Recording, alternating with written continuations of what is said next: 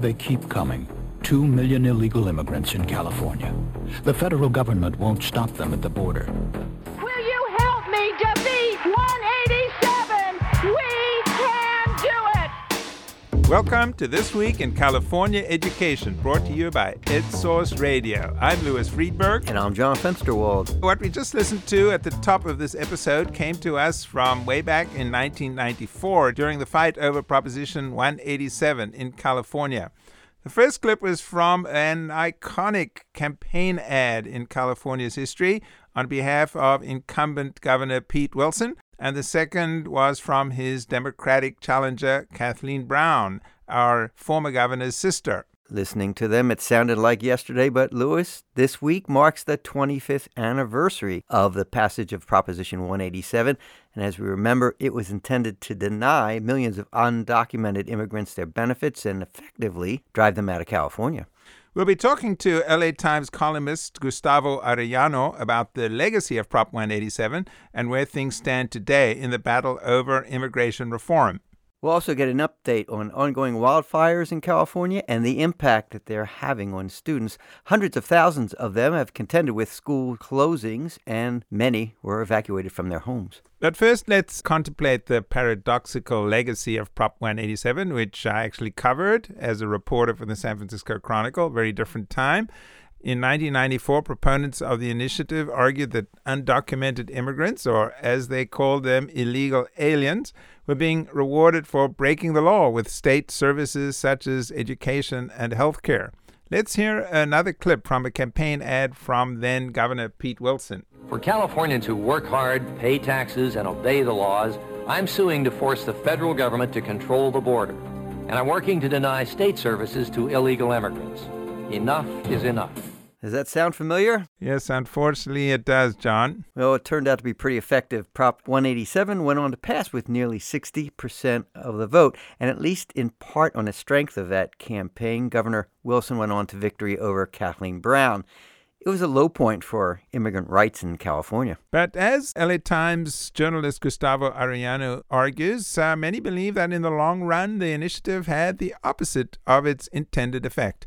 We're happy to have Gustavo on the line to explain. Welcome, Gustavo. Now, Gustavo, you were a teenager at the time when Prop 187 was passed. You know, one of the most controversial pieces of this, and I think a lot of people may have forgotten this, is that if Prop 187 had gone into effect, teachers and other educators would have been required to identify kids who were undocumented, and if their parents couldn't show that they weren't, they would be expelled from school within 90 days. And that was in there even though the Supreme Court had a ruling, Plyler versus Doe, a dozen years earlier, that required school districts to serve all kids regardless of their immigration status. I'm wondering, why do you think that very controversial feature was in Prop 187? What's interesting is that the founders of 187 knew that was going to just set everyone aflame because they knew about the prior decision, but they wanted a challenge. The people behind it, they wanted to invite a lawsuit by people who were immediately going to say, hey, this is unconstitutional. This cannot be put into effect. And they felt that if they argued it all the way to the Supreme Court would reverse it. And hence, now undocumented children would not be able to go to public education. Seems like that was a risky strategy because it's quite possible that the Supreme Court would have found at least that section or maybe the whole initiative unconstitutional. That's how much enmity these people had specifically towards undocumented children, that they went to dance with the devil and they got the flame, so to speak. If they had not included that, then there would have still been lawsuits against 187, but that's the sword that they fell on. And I think in their arrogance, they thought that it wasn't going to get to that day that the Supreme Court would have heard the case and overturned Plyler. And hence, their dreams of having pristine schools with no undocumented children would have been put into effect. In fact, for you and your generation, this galvanized your political activity, didn't it? And had a long-term effect, do you think, on California? Oh, absolutely. It created the modern day California of today, at least as run by the Democrats, a super progressive state that is literally a sanctuary state and does everything possible to make life as easy for undocumented students. In my podcast, I talked to former president of the state Senate, Kevin De Leon, who says flat out 187 inspired his entire generation of Latinos to go into politics. And he was one of the organizers of a big march that drew over 70,000 people. You have state senators, state assembly people who said, I marched against 187 in college, in high school. It galvanized an entire generation of Latinos. And so, 187 did pass, but it's the bitter memory of that win that got all these people to get into public service and say, never again. And in fact, we're going to teach children of this ugly history and inspire them to fight against any similar propositions, resolutions, or politicians. In fact, you and other students climbed the fence at Anaheim High so that you could join a mass demonstration, right? Well, I didn't. You see, on the biggest day of the walkouts, over 10,000 high schoolers across Southern California alone marched out. And so my high school, they knocked down the fence. So many people were trying to get over it. But I didn't. I was against 187. My dad was an undocumented immigrant in the past, but I was just too scared. I thought something would happen that would put me in danger. And I did not think that ditching school would do anything. It would be completely pointless to do so. The irony, of course, is that for many of my classmates, that march would be the only form of political activism they would ever do in their lives. Meanwhile, me, the one who stayed back, has basically devoted his entire career to repudiating everything that 187 stood for. Let's roll ahead 25 years, and now we have counselors for DACA on college campuses. We have sanctuary cities and emergency plans in many schools across the state if a parent is swept up by ICE. And the local control funding formula dedicates a lot of money for English learner instruction. It seems like a very different place. What do you think? Is that overstating it? Oh, no. You compare it to 25 years ago where you had Democrats and Republicans speaking out against illegal immigration, saying that illegal immigration was a burden to cities and municipalities and the states, let alone the federal government. Now you have a Democratic Party where if you even hint that maybe illegal immigration should be tapered down, maybe municipalities shouldn't be on the hook for all these services for illegal immigration, they will immediately be branded as racist. I'm not saying it's right or wrong, but that is exactly the political climate that we're at on the Democrats. On the other hand, the Republicans, of course, if you even have any sort of sympathy for undocumented folks, you're immediately branded, sellout, amnesty lover, or whatnot. But that's really the polarized society that we live in. That was, at least for immigration, that was created by the wars over 187. So I just wanted to ask you, though, because it does seem like California is a welcoming place for immigrants as well as undocumented immigrants right now. But, here we are facing this incredible threat from the federal government. 25 years ago, the threat was from the state. Now it's from the federal government. And, just last year, there was a Republican candidate, Travis Allen, an assemblyman, who one of the key issues on his platform was to deny undocumented immigrants the right to an education. It's kind of amazing.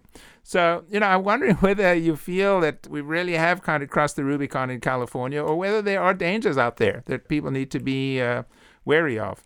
What ended up happening also with 187 is that 187 also inspired a generation of anti-immigration activists who saw that, hey, 187 passed by a 59 to 41% margin. That was a huge margin. And so they replicated that all across the United States on local and state levels. And now you have a president who preaches very much against illegal immigration in a way that seems ripped from the headlines of 25 years ago.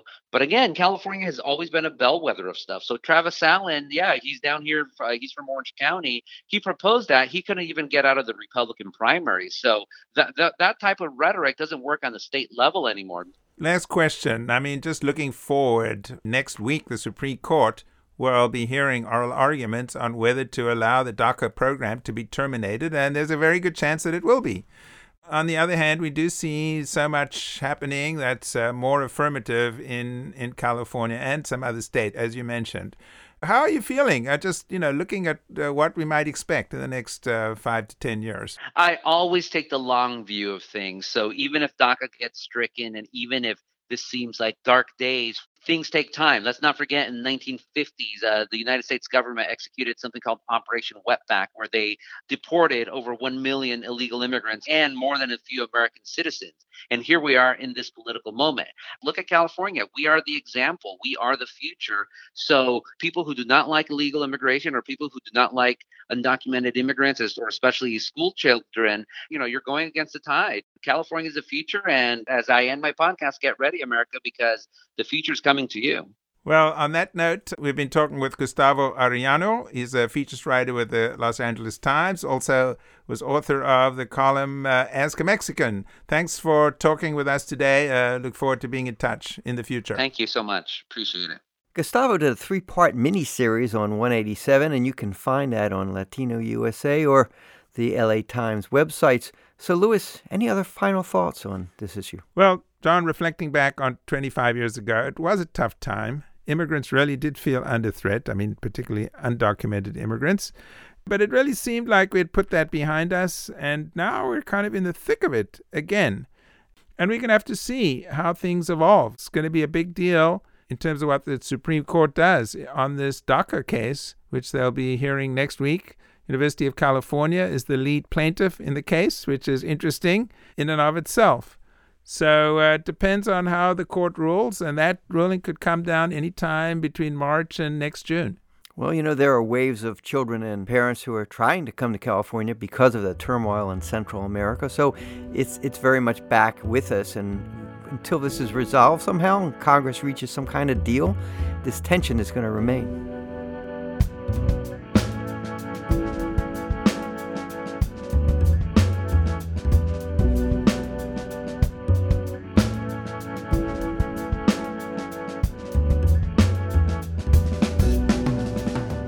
With no rain in sight in the north or the south, Californians remain pretty wary about the extreme risks of fire. Meanwhile, schools are taking stock of the costs, emotional, financial, and physical, on students and families, on the staff, and of course on the schools themselves.